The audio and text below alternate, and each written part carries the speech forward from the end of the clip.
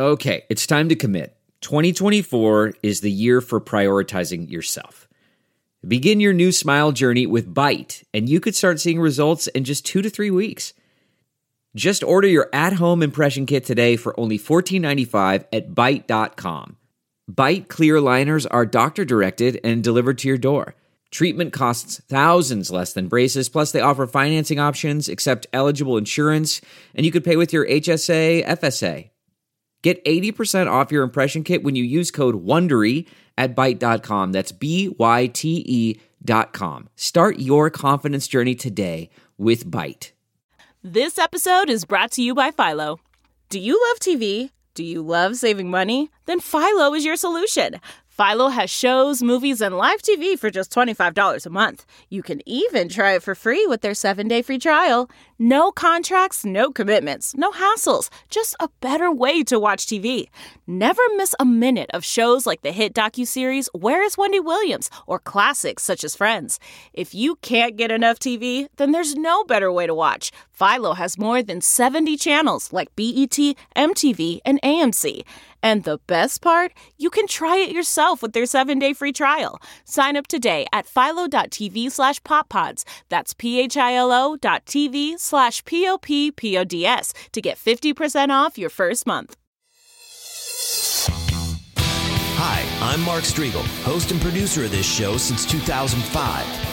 On this episode, we're going to talk some rock, some metal, and anything else we feel like.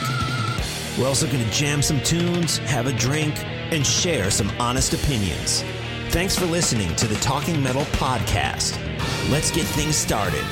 Here's an old classic that sounds just as good today as it did when we were kids.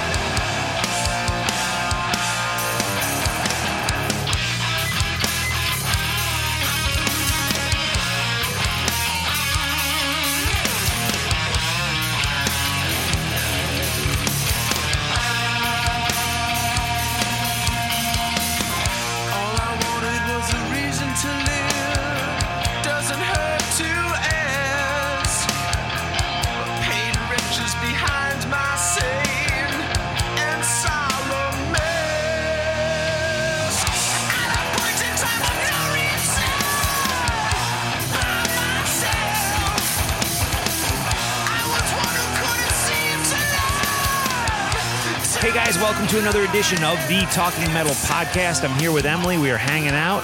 What's up? Hey, we just heard from Nonfiction. That is a track from 1992 called Reason to Live. It definitely slipped onto MTV a handful of times back in the day, and we met up with Alan Tecchio, we had such a good time. Of that band. Yeah, we had a really good time. That was a cool restaurant. Do you remember the name of it? I know he says it during the interview. So no. Yeah, it was Horse very cool. Tavern, Sterling, yeah. something tavern. It was very, very nice. A little fancy. I was there in my Metallica shirt, and you were all rocked out, and I kind of felt like we were not dressed appropriately. Sticking out like sore thumbs for the restaurant. When it said tavern, I thought it was like an old tavern, but it was kind of high scale. It was nice, but I don't think we were like totally underdressed. Okay, good. Well, anyways, we hung out with Alan a little over a week ago. We had a interview with him, and then we did some dinner. He is here to talk about the great band he used to have, Nonfiction, as well as the new project that he's working on right now, Level Fields. They have some new music out, and of course, we'll talk with him about Michael LaPond and Watchtower and all sorts of great stuff. And right away, we're going to get into an interview with another guy who has also had some popularity back in the 90s, a lot of popularity with his band Brother Kane. His name is Damon Johnson. I mean, he's played with everybody from Alice Cooper to Thin Lizzy to the Dead Daisies to Black Star Riders. I mean, and he's done some amazing songwriting with some really big name people. You should definitely check out Damon Johnson if you don't know who this guy is. He has so much to offer, and you get so much of it when you see him live. Man, that was the funnest show I've been to in ages. Yeah. Ages. Got to see our friend Tony Higbee, who was so awesome. Got to catch up with him and played amazing. They sounded so good. I literally had the time of my life. Yeah, and that set list was insane. It was really incredible. I mean, he plays stuff from throughout his career, including, Thin Lizzy songs, Alice Cooper songs, because he toured and played with those bands for many years. So you get a really incredible set. The Alice Cooper medley was really, really awesome. You know what? Can you grab that vinyl over there?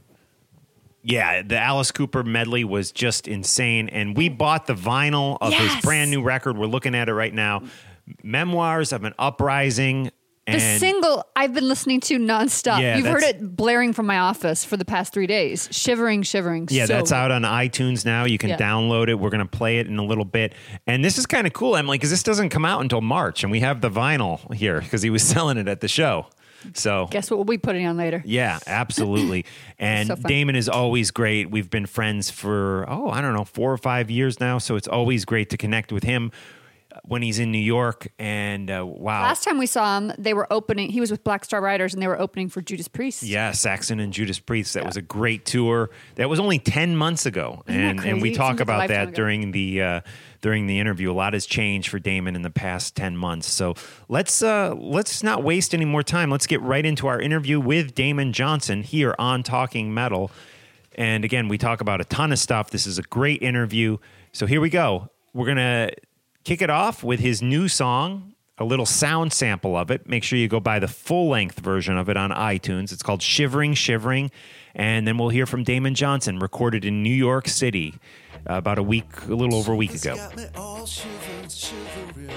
I'm seeing double and I'm bending shapes. I'm having visions all trembling. I'm nodding off and I'm switching lanes. And oh, it's unsettling. I can tell I'm out of range.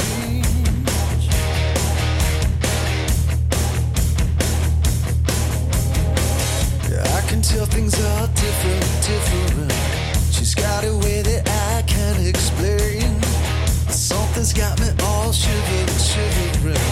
I'm hearing voices, my directions change. And no, it's unsettling.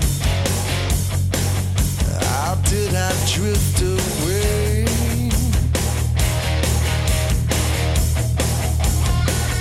Out here in space, the space between the lines, the space it blurs my mind. Has me saying things, going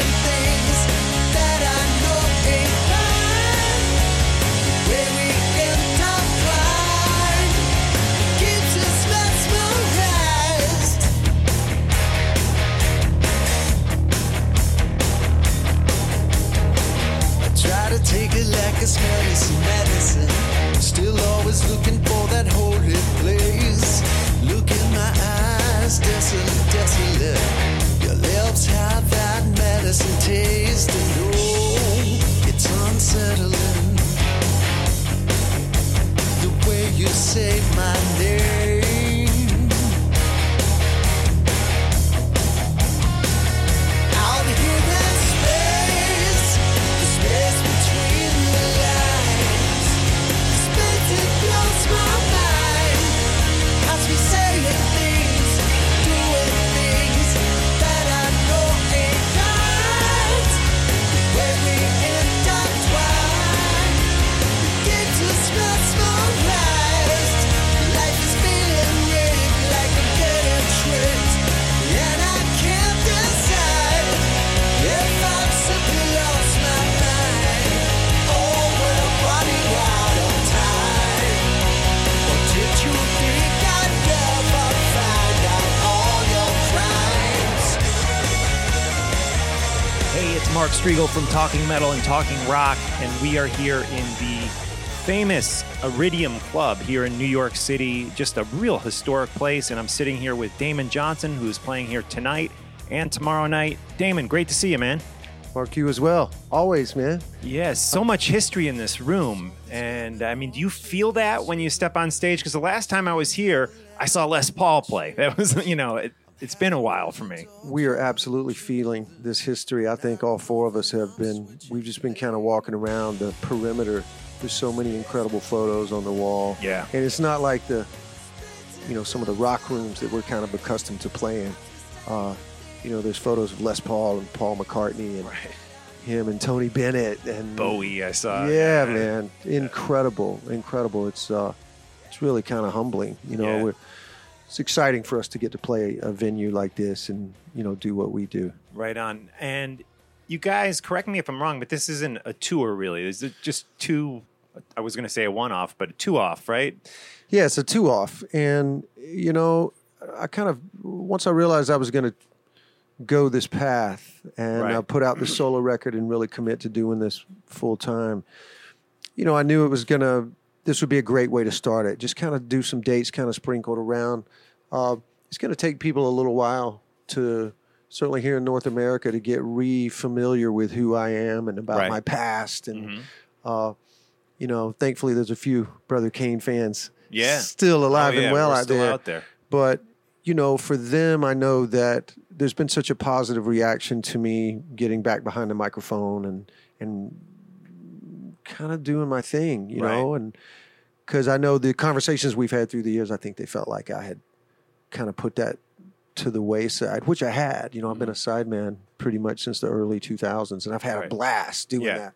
So, so this is really kind of the kickoff for this year's performances, and that's all starting to ramp up, and I can't think of a more dazzling venue absolutely to start at. And the album is coming, we're going to talk about that, but I was looking back through the calendar, and the last time you and I hung out for an interview was backstage at the Prudential Center in Newark, not too far from here, only 10 months ago. And I was thinking, wow, so much has changed for Damon in that 10-month period, because you were still kind of early on in the tour, I think, at that point. This was, you guys were out touring with Judas Priest. And here we are. You're no longer a part of Black Star Riders. You are doing the solo thing. There's an album on the way. Was this decision a long time coming, or was it just one day you woke up and you were like, hey, I need to make a change? When did you decide that, hey, I'm gonna do something different? The short answer is yes. I just woke up one day and decided I'm going to make a change. Right. There were definitely a few things in the last couple of years, that were starting to weigh on me a good bit, Mark. And I'm glad we're talking about this because when I knew you and I were going to get back together, I was like, I just talked to Mark less than a year ago. Yeah, March. And, and I was full tilt, full committed, to being in Black Star Riders. And we just started that amazing run with Judas Priest and Saxon. Right. I think it's a combination of how much time I seem to continually be spending away from my family. Right. I've got young kids. I have a 10-year-old and a 14-year-old. And also the fact that I had this new full-length album. This is really my first proper, complete, 10-song solo album. I've made a couple of acoustic records through the years, and I did an EP back in 2015. But this is more like a body of work. These songs they're all new songs. There's a, kind of a lyrical thread running through it. And the more I worked on it, the more excited I got about it. Mm-hmm. So it was pretty much at the end of that Judas Priest tour that I kind of flipped a switch. Right. Literally kind of woke up in the bunk on the bus one morning and went, I feel like I've done this long enough. I want to do my own thing. And, really, Mark, just be in control of my calendar. Yeah, sure. I take the phone calls now. Right. And, I can look at the calendar and go, hey, in March, the kids are going to be on spring break. I'm not going to work that week. Right. Okay. I've missed spring break every year for the, the last decade. So that kind of thing gets me excited. I'm going to work harder now than ever before. Right. But to be able to kind of dictate the calendar, man, is a freedom that's kind of intoxicating. I'm not going to kid you. I'm so happy about that. Right. Very cool. And it's a big step. And I was a big fan of the EP Echo, right, that came out a number of years back, and you were working with Nick. I always butcher his last name, Raskulinix. Is that his? Close. Okay, that's pretty good, man. I'm impressed. Yeah, Raskulinix. Raskulinix. Yeah, okay. Raskulinix. And thank you about that, Mark. I remember us talking about Echo. Right. Back then. Some great songwriting on that. Thank you, brother. Big hooks, like it a lot. Yeah. Well, you know what, man? Conversations just like that with you. Some friends and family at home, kind of my inner circle.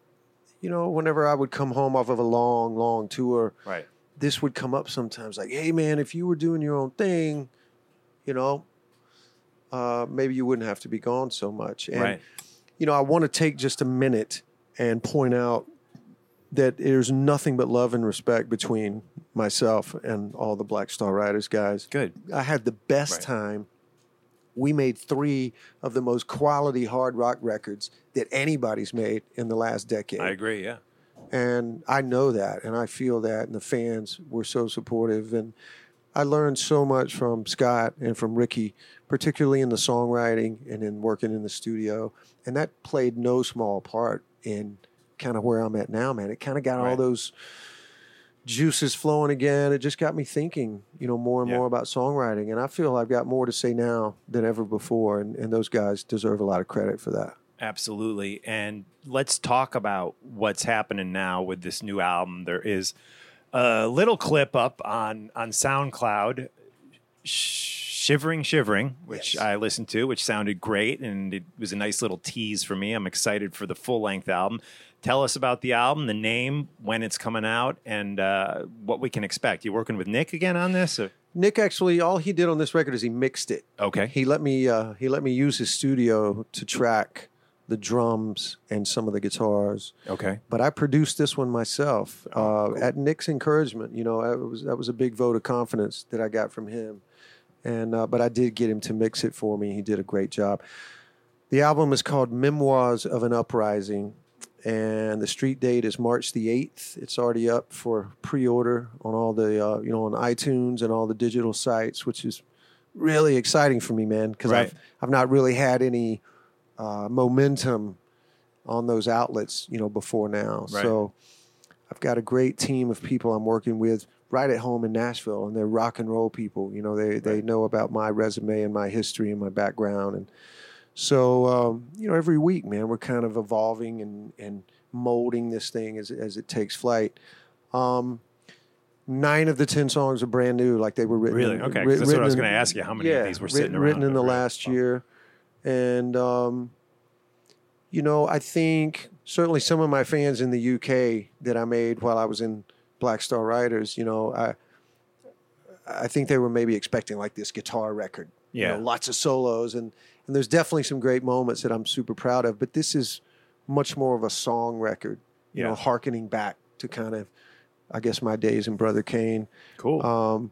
And that's just where my head was at this time. I spent a lot of time on the vocals when I was recording it, I co-wrote nearly every song with a great longtime friend of mine. His name is Jim Troglin. Okay. And we came up in the club scene back in Birmingham together. Oh, cool. He was in a really cool, trashy, kind of glam punk band called the Autumn Lords. And we'd written a few things together in recent years. And so, yeah, I was excited to bring him in, and I had a lot of fun writing with him.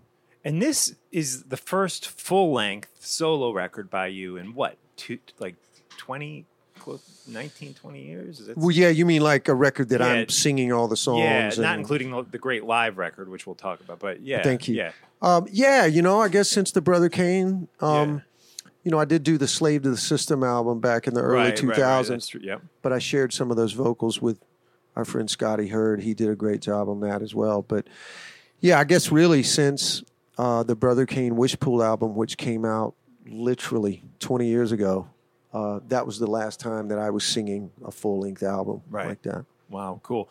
And as far as Brother Kane goes, you did one reunion with them. Like you did a few shows back in like 2005. Was that the only reunion you've done with them since back in the day? Yeah, we only did a handful of dates, Mark. And, we all keep in touch.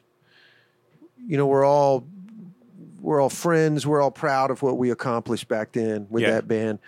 And, it's always flattering when it comes up in conversation when people go, hey, can there be a reunion? Can you get the band back together? And I just think as we get older, it becomes harder and harder because everyone is so involved with, doing their own thing. And I think Scott lives in Michigan now. So it was always at least a little bit easier when we were all kind of in the same area. And the great thing is for Brother Kane fans, you still get a number of songs delivered from you in the live setting. Like I know on the Birmingham Tonight record, you had some Brother Kane stuff on there, and I'm hoping and guessing we might hear some tonight. Yeah, you'll definitely hear some tonight, Mark. Cool. Thank you. Yeah, I think the live album, I have to give that some credit because I do think that was a big seed, I think, in this field of Damon Johnson solo. Right. It turned out so fantastic.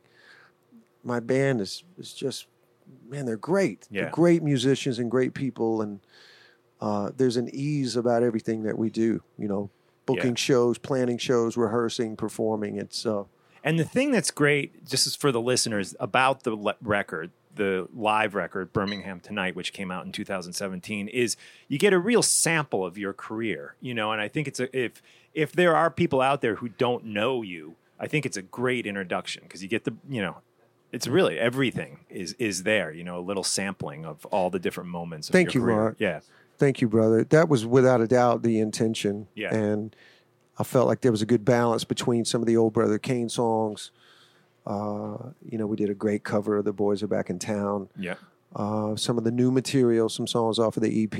And it's like my bass player Tony says, he calls it, wow, this is a great document, to have at this moment right here. So it's exciting for me to think that right now as this new, full-length album of brand new material comes out and people do go to Spotify or Apple Music, that they'll click around, man, and check out some of that live record or the EP as well. Right. And again, the new record that's coming out, Memoirs of an Uprising, out on March 9th by Damon Johnson. And let's you mentioned your live band. Tony Higbee is playing with you, and he's been a friend of the podcast, my wife and I, for a while. Where did you guys first meet? We met in Nashville. Really, my first memory of meeting Tony, I don't know if you recall back in 2010 when they had that horrible flood in Nashville, and it flooded one of the biggest musical instrument storage facilities in all of Nashville. Right. Destroyed millions of dollars of kind of priceless guitars and amps and a lot of great gear, man. Well, Tony had one of my guitars that took a bath in this guitar triage. And I remember a friend sent me this picture and they said, yeah, this is Tony Higbee working on your guitar. So he was helping bring one of my Les Pauls back to life that had literally sat under the water for at least a couple of days. Wow. Yeah. And then I moved to Nashville about 3 years later, and I ran into Tony again at one of the guitar shops. And I just remember he very boldly said, "Hey, man, if you ever get Brother Kane back together, you need me to be the second guitar player." And I was like, "All right, let me write that down in my iPhone here. Note to self. Yeah. Call this guy." Yeah. So we kept bumping into each other. And then, the first person I called when I wanted to do some solo dates is my old friend Jared Pope, who's an amazing drummer. And we had worked together in a band back in 2007. And he, too, had just relocated to Nashville. So that became kind of the prerequisite. If you were going to play in my band, you had to live in Nashville. Yeah. I've spent the last 15 years, Mark, a part of bands where just to get together for rehearsal is an expensive proposition. Sure. You got to fly people in from different countries. And right. It's madness. So it's just nice. So nice, man, and convenient. Be local, and great, man, to have everybody local. It makes a lot of things much simpler. So, and then my bass player is another Tony Nagy, who I got turned on to by Chuck Garrick, my great friend and the bass player from Alice Cooper. Right.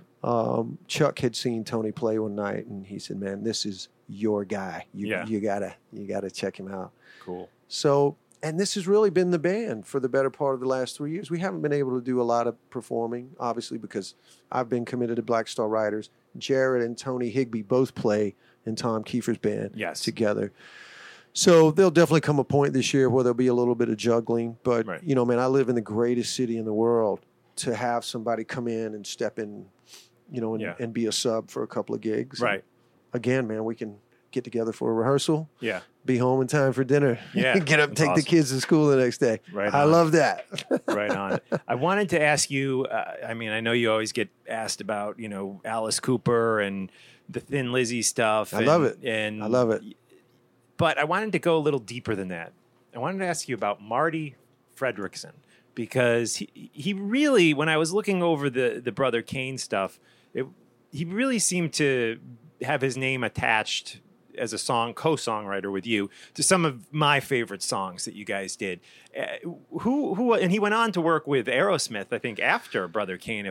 He's gone on to work with dozens and dozens of giant artists. Who is he? And are you still in touch with him? Tell us a little bit about him. Yeah, man. Well, Marty's kind of like my brother. We were almost like twins. The very first time we met, it was a bit like looking in the mirror. We're the same height, same build. Right. But Marty lived in California, and we met in 1991 when I was getting songs together for that first album. And I had just signed with a publishing company, as a lot of young bands do. Somebody wants to get in and get that publishing on the front end in case you turn into Elton John one day, Yeah. So Marty was with the same company. One of the representatives there got us. Well, they sent a tape, is what it was. They were sending me tons of tapes, Mark, and everybody was trying to write a Bon Jovi song. Mm-hmm. Everyone. And I was so, at that time, really steeped in more classic 70s rock. Right. Big fan of Guns N' Roses. Big fan of the Black Crowes. I just didn't have my head in the 80s thing at all. So, but Marty had a cassette with these amazing songs on it. I could talk about him for a long time, but let me say, there wouldn't have been a Brother Kane.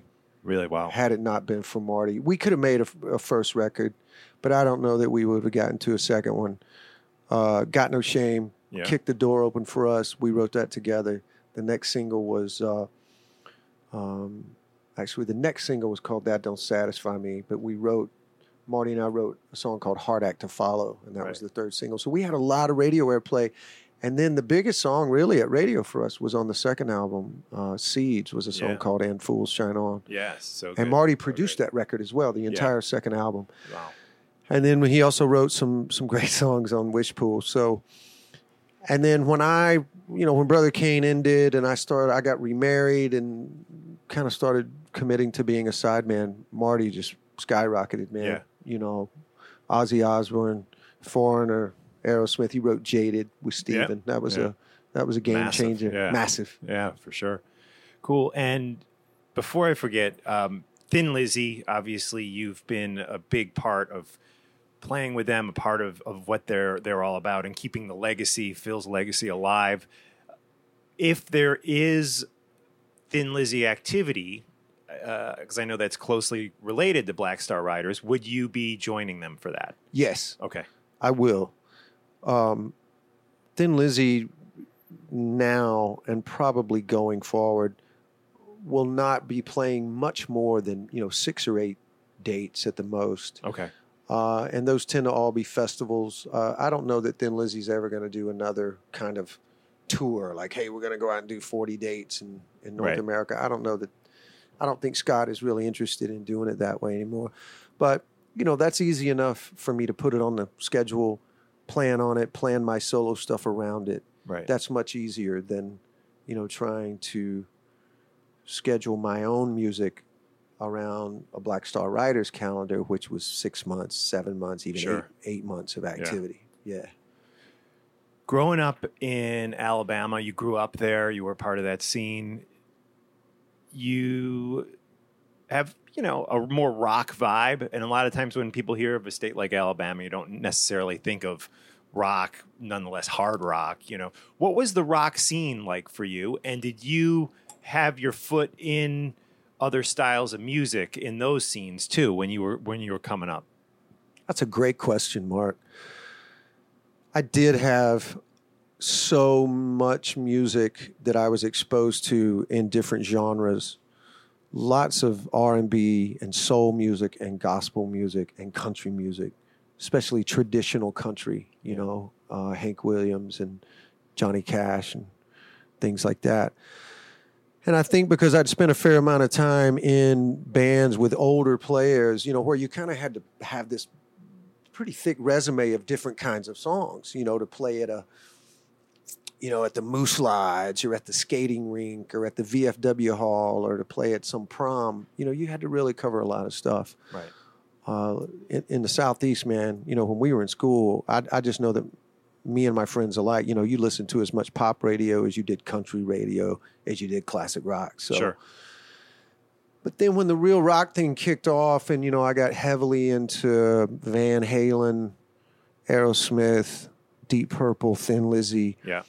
I already had kind of, I think, some chops underneath me, not just guitar chops, but almost like just musicality. Mm-hmm. So I felt really comfortable playing with different people and sitting in with different people. And so there was also a really cool scene in Birmingham, Alabama, specifically in kind of the mid to late 80s. And that's when I first moved to Birmingham. Tons of places to play. I felt like I got this golden ticket, Mark, because I got asked to join a band that was really popular regionally. They were playing all the, colleges and things like that and had a little bit of regional airplay. Right.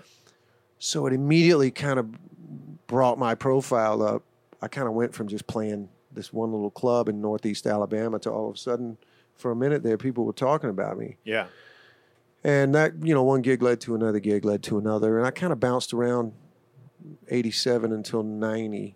And then that's when I decided I wanted to try to put my own band together. And that became Brother Kane. It was a great scene, man. Yeah.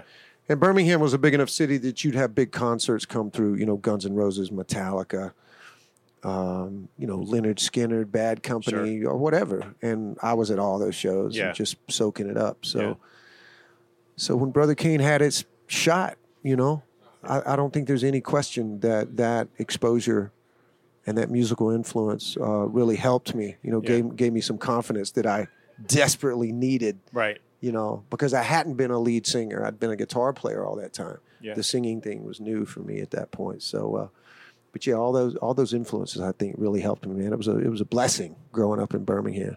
Cool. Well, I don't want to make you talk too much longer because I know you got to do some singing tonight. But one last question, kind of random. Brother Kane seemed, you guys were a hard rockin' band, but you really seemed to fit in well with what was happening in the 90s, the musical landscape. Was that something that just really goes back to the classic rock roots and the diversity of your influences, or did you kind of have to tweak things a little bit to fit in with what was popular at the time? I'm always curious about this with all different artists. That's another great question, Mark. you know, the real commonality between us and a lot of those bands, obviously, is that we had the same influences. Mm-hmm. You know, if you took Soundgarden and Pearl Jam especially, even Alice in Chains, Nirvana not so much, because Kurt was way into punk music. Punk is something that evaded us, you know, in the Southeast. That's not something I really got exposed to until the 90s when I started, you know, hearing bands like Nirvana or the Pixies. I love the Pixies. And I'm like, man, what does this guy come up with this stuff? So, you know, but I think you know, the first album was very much us kind of at our rawest, like, this is who we are, take it or leave it. There's no question that we got excited about some of the new bands and we're listening to that. And I think lyrically, those bands had a greater influence on me as a songwriter than sonically. It was more about the lyrical influence, which, again, I needed that kind of extra education, for lack of a better word.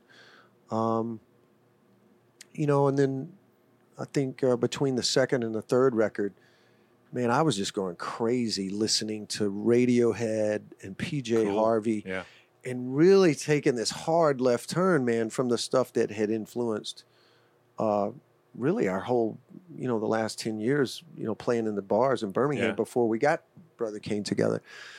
So, you know, the Wishpool record was really different as a result of that, but still good songwriting, solid performances, a great sounding record nonetheless. I think it made it a little tough for people to kind of sink their teeth into, hey, what are these guys? You know, are they this or are they that? I understand that confusion. But at the end of the day, man, we just wanted to have good songs, and there's no question we had that throughout. Absolutely. Cool. Well, we're going to end it there because Damon has a show tonight, but we want to remind everyone to pick up on March 8th, Memoirs of an Uprising, and that will be Damon's first full-length solo record in a very long time. And also, guys, if you haven't heard Echo or Birmingham Tonight, which are fairly recent, both those releases, definitely get those too. Damon, thanks so much. Mark, thank you, man. Thanks for always great to see you. Great to see you. Can't wait to see the show tonight. Thanks.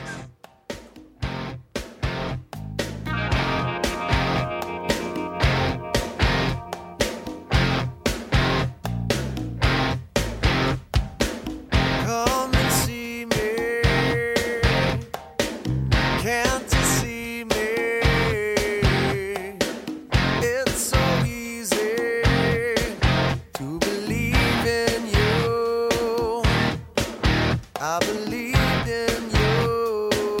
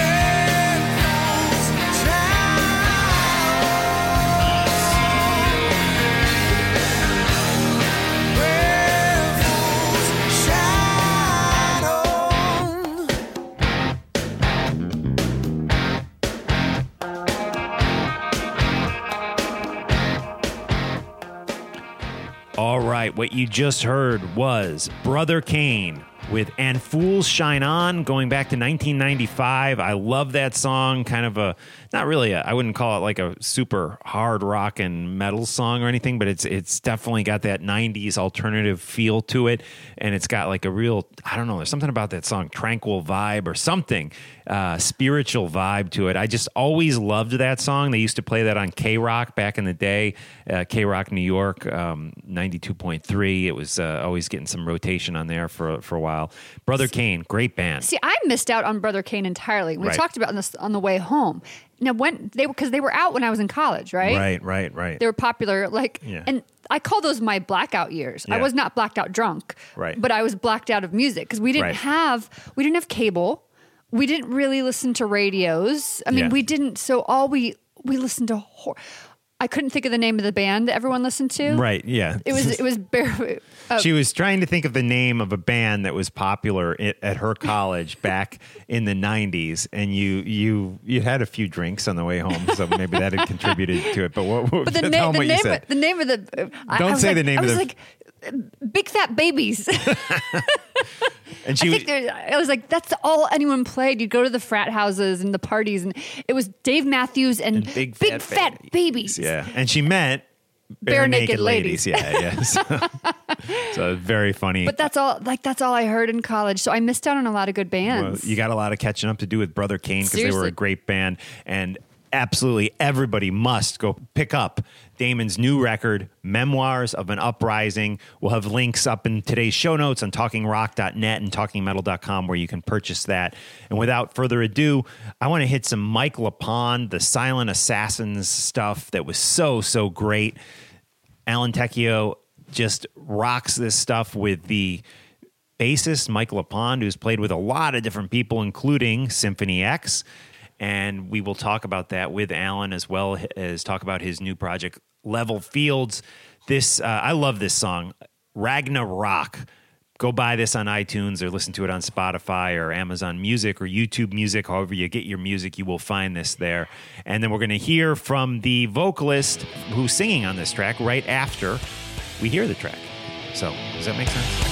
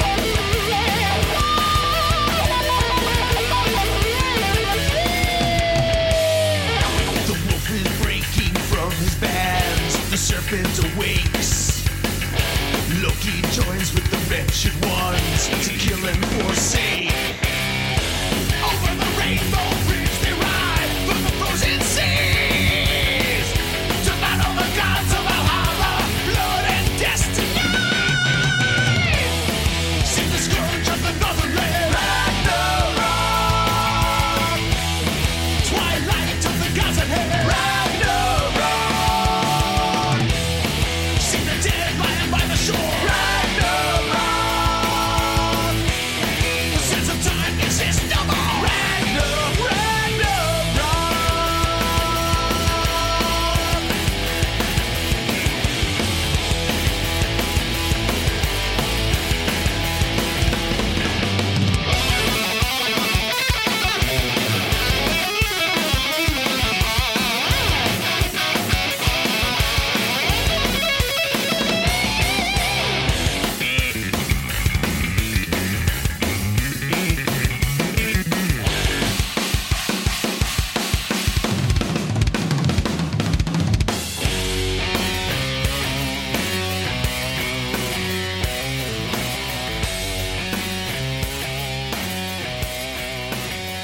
Hey, it's Mark Striegel, and I am hanging with Emily. What's up, Emily?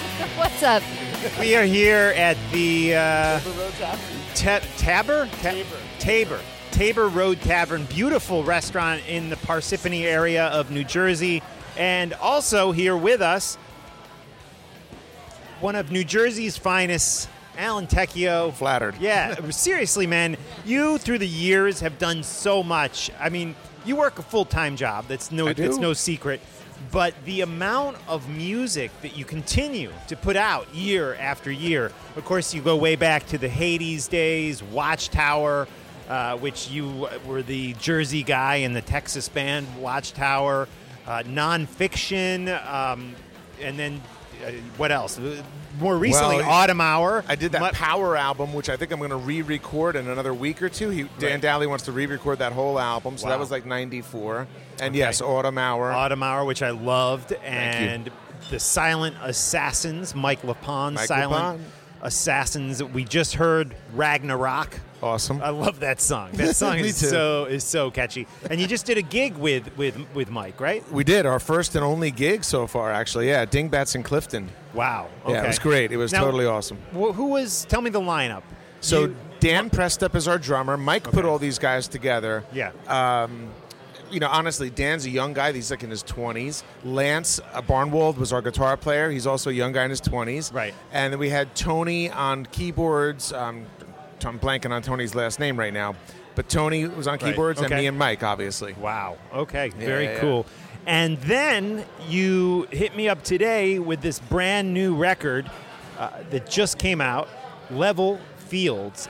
1104 is the name of the album. Yep. It sounds fantastic. We were just listening to it at home on the Sonos and then in the car on the way here. Thanks. It is great stuff. And in a way, I mean, you've covered so much ground musically between everything we just mentioned. But this kind of, I feel like, is somewhere a little different than where you've gone with any of your other projects. Do you agree with that? I do, because there's a lot of keyboard in it, which I've never really, besides Mike LaPone, Silent Assassins, I really haven't worked with a keyboard player. Right. And that's our guitar player doing all the keyboards. That's Marco Ahrens. And the interesting thing, I think, is two guys are from Germany, our guitar player and drummer. Right. And my bass player is the bass player from Autumn Hour, Clint Arendt. Okay. And myself. Yeah, so we're like a transatlantic band that's never really jammed in a room together, you know? Wow. But we started with one song probably like 4 years ago, and we ended up getting a deal, and I'm actually kind of surprised. But I love the record, and it's getting killer reviews, so it's awesome. And you actually, last time we hung out was, I think, right before this second Mike LaPone Silent Assassins record came out. And you played me, I think, some of these tracks, one or two of these tracks in your car, and it was freezing. I remember we were in your car. That's right. It was like 0 degrees that night. Yeah, but I know the stuff has finally come out. It sounds fantastic. And what label did you guys ink a deal with? We're on a small German label called Pure Steel. Yeah. And they've been phenomenal. Right. You know, they got us out there through all the, like you said, Sonos and Spotify and Pandora. And they got us on Amazon iTunes. Music. It's on Amazon. Yeah. I mean, you can find it, like, very easily. Yeah. And it's huge, you know. Yeah. I think mostly in Europe, people are buying physical product more so than here. Okay. But it's all good, man. You know. Yeah, cool. And why don't we right now check out a tune off of the Level Fields album. Again, it's 1104, and we'll come back and talk some more with vocalist Alan Tecchio. What do you want to play for the listeners? Why don't we play the opening track, Disowned? I really dig that track. Absolutely. Great stuff. Here we go. Disowned by Level Fields. My blood is not as thick as you might expect is the water pouring down keeps me firmly on the ground.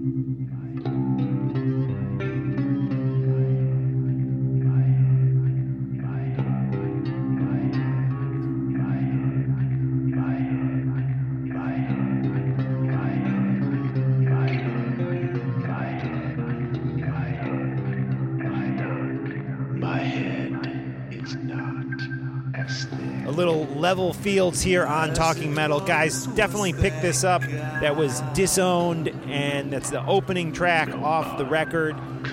How did you originally hook up with these guys? So initially, the guitar player Marco reached out to me because he was a big nonfiction fan. Oh, wow, okay. You will definitely hear some nonfiction elements. Yeah. The song Womb to Tomb, I think, especially, is like very nonfiction. But he just had a song. Actually, he's not the one who reached out to me. His brother Udo was a Facebook friend of mine. Most of my Facebook friends are like fans of the music stuff. Right. You know Udo. what I mean? Wow. And Udo reached out and goes, yeah, exactly. Udo Ahrens. And he's like, I don't know if you'd want to do this, but my brother wrote this song, and he says he only can hear you singing it. Would you want to sing it? And I'm like, well, if he's paying me, Right. being honest, and if I like it. Because I'm not going to just take money to sing a song that's horrible. So send me the song. So he sent me the song. It was the song Enough, which I think is like the third song on the album. Right. And that's where it all started. So he paid me to do that song. We finished it. I was like, okay, great. And I really thought that would be all. Because he's in a band called Poverty's No Crime. He's a music teacher full-time in high school in Germany, but he has a real band that has a deal and tours and stuff. So I figured that would be it. And then he sent me Disowned, and he's like, what do you think of this song? And to me, it was elevated way beyond Enough, and I was immediately inspired. And that's what I need. Like, I need a muse to get me excited about something, to create with them and collaborate. And he has been phenomenal. Wow. Cool. And where do you guys go from here? I mean, it is like you mentioned, you guys are in different parts of the world. Is there, you're obviously doing some promotion for it, I'm sure they are, but do you plan on doing a music video? Do you plan on doing gigs? What I would love to do all of that, point? but I really don't know Yeah. how feasible that is, you know? Yeah. It only cost the label 2 people to come overseas instead of 4. Yeah. So that, and either way, so that may happen one day, Right. but I don't know that there's this huge demand to see us live just yet. And have you ever met these guys in person? Yeah, I met Marco and his brother Udo at Keep It True when I sang with Heathen's Rage. Oh, okay. Went over there and did that show with those guys. Right. That's like 2-3 years ago. Right. Let's talk a little bit about your history. I always wanted to ask you about nonfiction, which you mentioned, which was kind of a weird time for metal. You know, things, you had Hades going on. Yep. And that, I guess, deteriorated. And nonfiction, you guys inked a major label deal with that, Well, right? we signed with Grand Slam through IRS. Okay. So it was fairly major. But And it was on MTV. we got on video, MTV. Yep.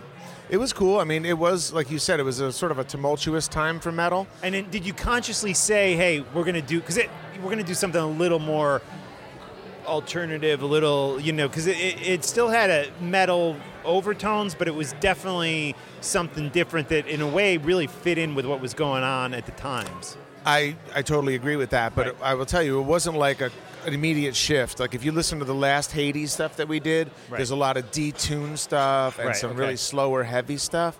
And I know that was not really what some of the guys in Hades, like Ed Furman specifically, the lead guitar player, he didn't want to detune his guitars.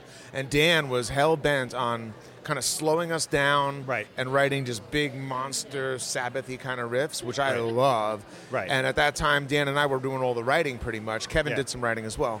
Kevin Bolenbach, the bassist. Who he and I are still super tight to this day. Yeah, that guy tell him I said hello. I will. He's I been love on the Kev. show. It's been probably 10 years or so. Yeah, it goes fast, man, life. It's crazy. Yeah. But we had that band come out, and I know our manager was trying to position us as like an East Coast Soundgarden. Because, yes, grunge was coming, and it was strong, and it was fast.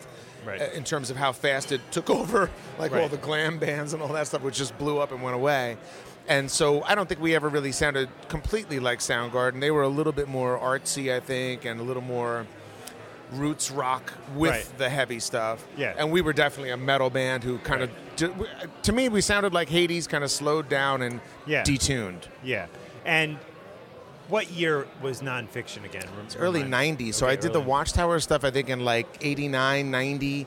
So it had to be like 91, 92, I think. We started coming out with stuff. And how long did nonfiction go on for? Well, we did two albums. Right? Yeah, two albums, and then we did a third album kind of posthumously, you know what I mean? Like we weren't really a band at that point, but we had written this record, which I thought was great. It's a Wonderful Lie. Right. And that came out, as our third album. And you guys toured with Caius at some point? We didn't tour with Caius. No, you did not. I think we played Foundations. They might have played that year. Oh, We toured with we toured with Overkill and Savatage. Okay. And we did a lot of shows just on our own and whatnot. Right. WSOU is playing us a lot, and they absolutely helped put us on the map in terms of local draw. Right. You know, we were suddenly playing in front of a couple thousand people instead of a couple hundred, and that was largely due to SOU. Wow, really? Okay. And Level Fields is out. Obviously, this is a band that, as we've said numerous times at this point, the members are in different parts of the world. Are you doing any other bands right now? Because I know you always have so much stuff going on besides Mike LePon's Silent Assassins that are more local based. You will not believe the irony of this, but I just talked to Ron Jarzambek, and we are going to try to finish the rest of those Watchtower songs. Wow. Okay, because that was another question I had. So there's that. I've got about 7 or 8 ideas for songs with Level Fields that I'm also working on. And Dan Daly wants to redo the whole Power album. So I got to re-sing all those songs. I think it's only 6 songs, and there's not a ton of singing. It's a lot of instrumental, which is great because I can fit that into my schedule better than a full-blown thing. And I've already sung the whole record. So for some reason, you can't get that anymore, that album. Right. So he wants to just make it available and make it heavier and redo it. So I told him I would do it, you know what I mean? Yeah. And so I got to track that. I'm going to track a cover of a Cure song. If you know The Cure. Oh, yeah. The song, The Same Deep Water as You, Level Fields is covering. And I just did all my demo tracks at home for that the other day. And it sounds really cool, man. So I want to track that for real soon and then mix it. And I don't know what we'll do with that. We might just release it digitally, you know? Awesome. And kind of just backtrack, because I feel like you said some major news in there, and it kind of we just went right over it. Watchtower. So you guys refresh my memory. There was 4 or 5 songs that from a few years back? So, yeah, that's like 4 or 5 years ago, I think. Right. And we have another, I think, 5 or 6 songs that would complete the album Mathematics. Right. So we only released the first thing as an EP.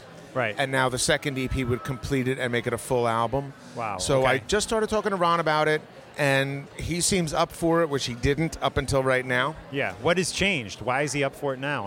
Well, he had a baby. Okay. He and his wife had a baby, Fair and enough. I think he's been Mr. Mom for a while, in addition to doing all of his lessons and stuff. And it was just, you know how a baby is, man. It's overwhelming. Right. And he's having his first kid at, he's got to be 54, you know? Wow. So, yeah, it's even more arduous, I think. Yeah. And so initially he was like, I can't do anything. You know, don't even talk to me about this. And I'm like, that's fine, dude. I said, but one day I want to complete it. It comes up in almost every single interview I do. Yeah. So let's try to finish it. And now he seems open to it. And he just talked to Doug, and Doug is open to it. I call Rick. Rick is open to it. So we're going to start on a song that was tentatively titled Eloquent Soliloquy. And I'm going to start working on that probably this coming week and see if I can get it done. And when you say working on it, you mean writing or going in? I don't know if I have to write the lyrics to it. We have a set of lyrics, Right. but I didn't write them. And I'm happy to sing those lyrics, but it's, when I say working on it, fitting it into the time frame of the song. Right, Because okay. one of the hardest things with that band is just making it kind of come together and sound good, you know? Right, wow. And they're super particular, and I don't think like they do. I don't have the math skills that they do. Yeah. Wow. Well, that's big news, and we hope that happens, and keep us posted, definitely, on any Watchtower news. I guess it would be too early to know when that might actually be completed. It'll be a while. Yeah. It'll definitely be a while, for with sure. Watchtower, yeah. But at least we're starting to work on it, which I think is great. If we just chip away at it a little bit at a time, I think we'll get it done. It's not going to be a rush job, because you can't rush that kind of stuff. Right. Cool. And the Mike LePon's Silent Assassins, now, correct me if I'm wrong, was that a 3-album thing? I believe he lost his deal now. Oh, okay. So that was with Frontier. Yeah. And so he's looking for a label right now. So if Right. anybody wants to sign Mike LePon, Okay. he's available. All right. And he actually has the next record written, and he's already tracking drums with, the computer with cool. Michael Romeo. Oh, right. From So Symphony soon I'm going to have stuff to track vocals to with that. Oh, okay, good. Cool. Well, Alan, it's always great hanging out with you, and it's always great to hear new music from you, which happens frequently, fortunately for us. Let's hit another Level Field song to take us out, if you don't mind. And, what do we got here? I would say let's hear Growing Old, because that's almost like a Pink Floyd kind of vibe, and it's got one of the seriously most heavy riffs I've ever heard, and probably it's one of my favorite songs on this album. So Growing Old. Growing Old by Level Fields. Definitely check these guys out. 1104 is the name of the album. Real quick, you were telling me the story, 1104, the condensed version of what that actually means. There's a huge train crash in 1925 in New Jersey, right, which ironically had German Americans that were going back to Germany to visit their country, their homeland for the first time. Right. So it's funny, the two guys from Germany in the band, two Americans in the band. Right. There's a tie-in there, which I didn't even expect. But I read about this story in Backroads Magazine. It's a motorcycle magazine. And I actually took my son on my motorcycle out to the site of the crash because there's a plaque there. It's in Washington, New Jersey, which at the time was called Rockport, New Jersey. And sadly, some people died very, very horrible deaths in this crash. Right. And we decided to write a song about it, and it became the title track. It wasn't really the intention, but it ended up being such a cool song that that's where we went with the title, and the imagery on the cover and the artwork I thought really was cool. Yeah, it's great stuff. Level Fields here on Talking Metal. Alan, thank you. Thank you, Mark.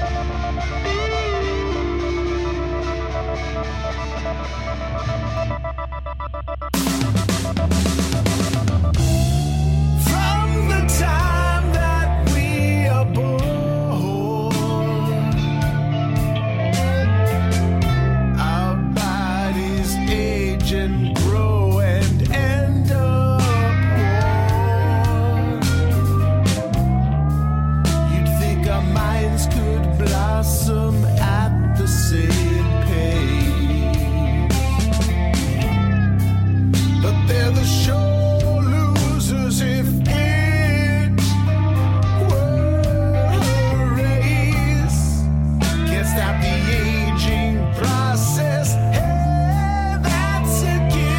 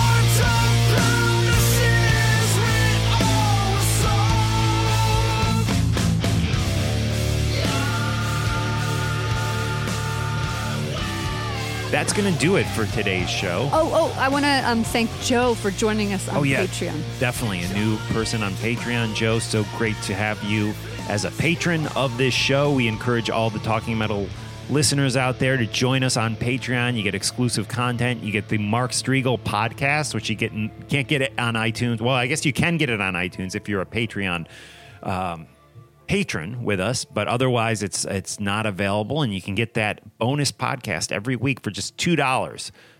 So $2 a month, that is.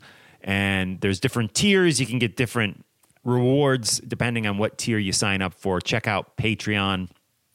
And we're going to have Talking Metal hoodies available for some of the people on Patreon, and we may actually make them available to non-Patreon people too. So stay tuned for that. You know what I want to do? What's that? I want to do like a live roundtable discussion. Like, we need to figure out the technology to get that going with our Patreon supporters. Yep, we're going to do all that. We're going to do live chats, live video streams, all sorts of great stuff.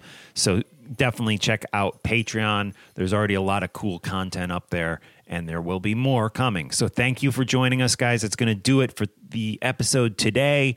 Emily, I'm putting you on the spot here, but is there something we could play to take us out? Oh, I know. How about Murders in the Rue Morgue by Iron Maiden? This was part of the Patreon poll that we had up on Patreon as far as what songs we want to see Maiden bring back into the set list for this tour that's coming up. Wow, I cannot wait for that show. And according to our patrons, they want to hear Murders in the Rue Morgue. So what a great song to take us out. Also, another poll on Patreon, the most influential metal band after Sabbath would be what? What do you think?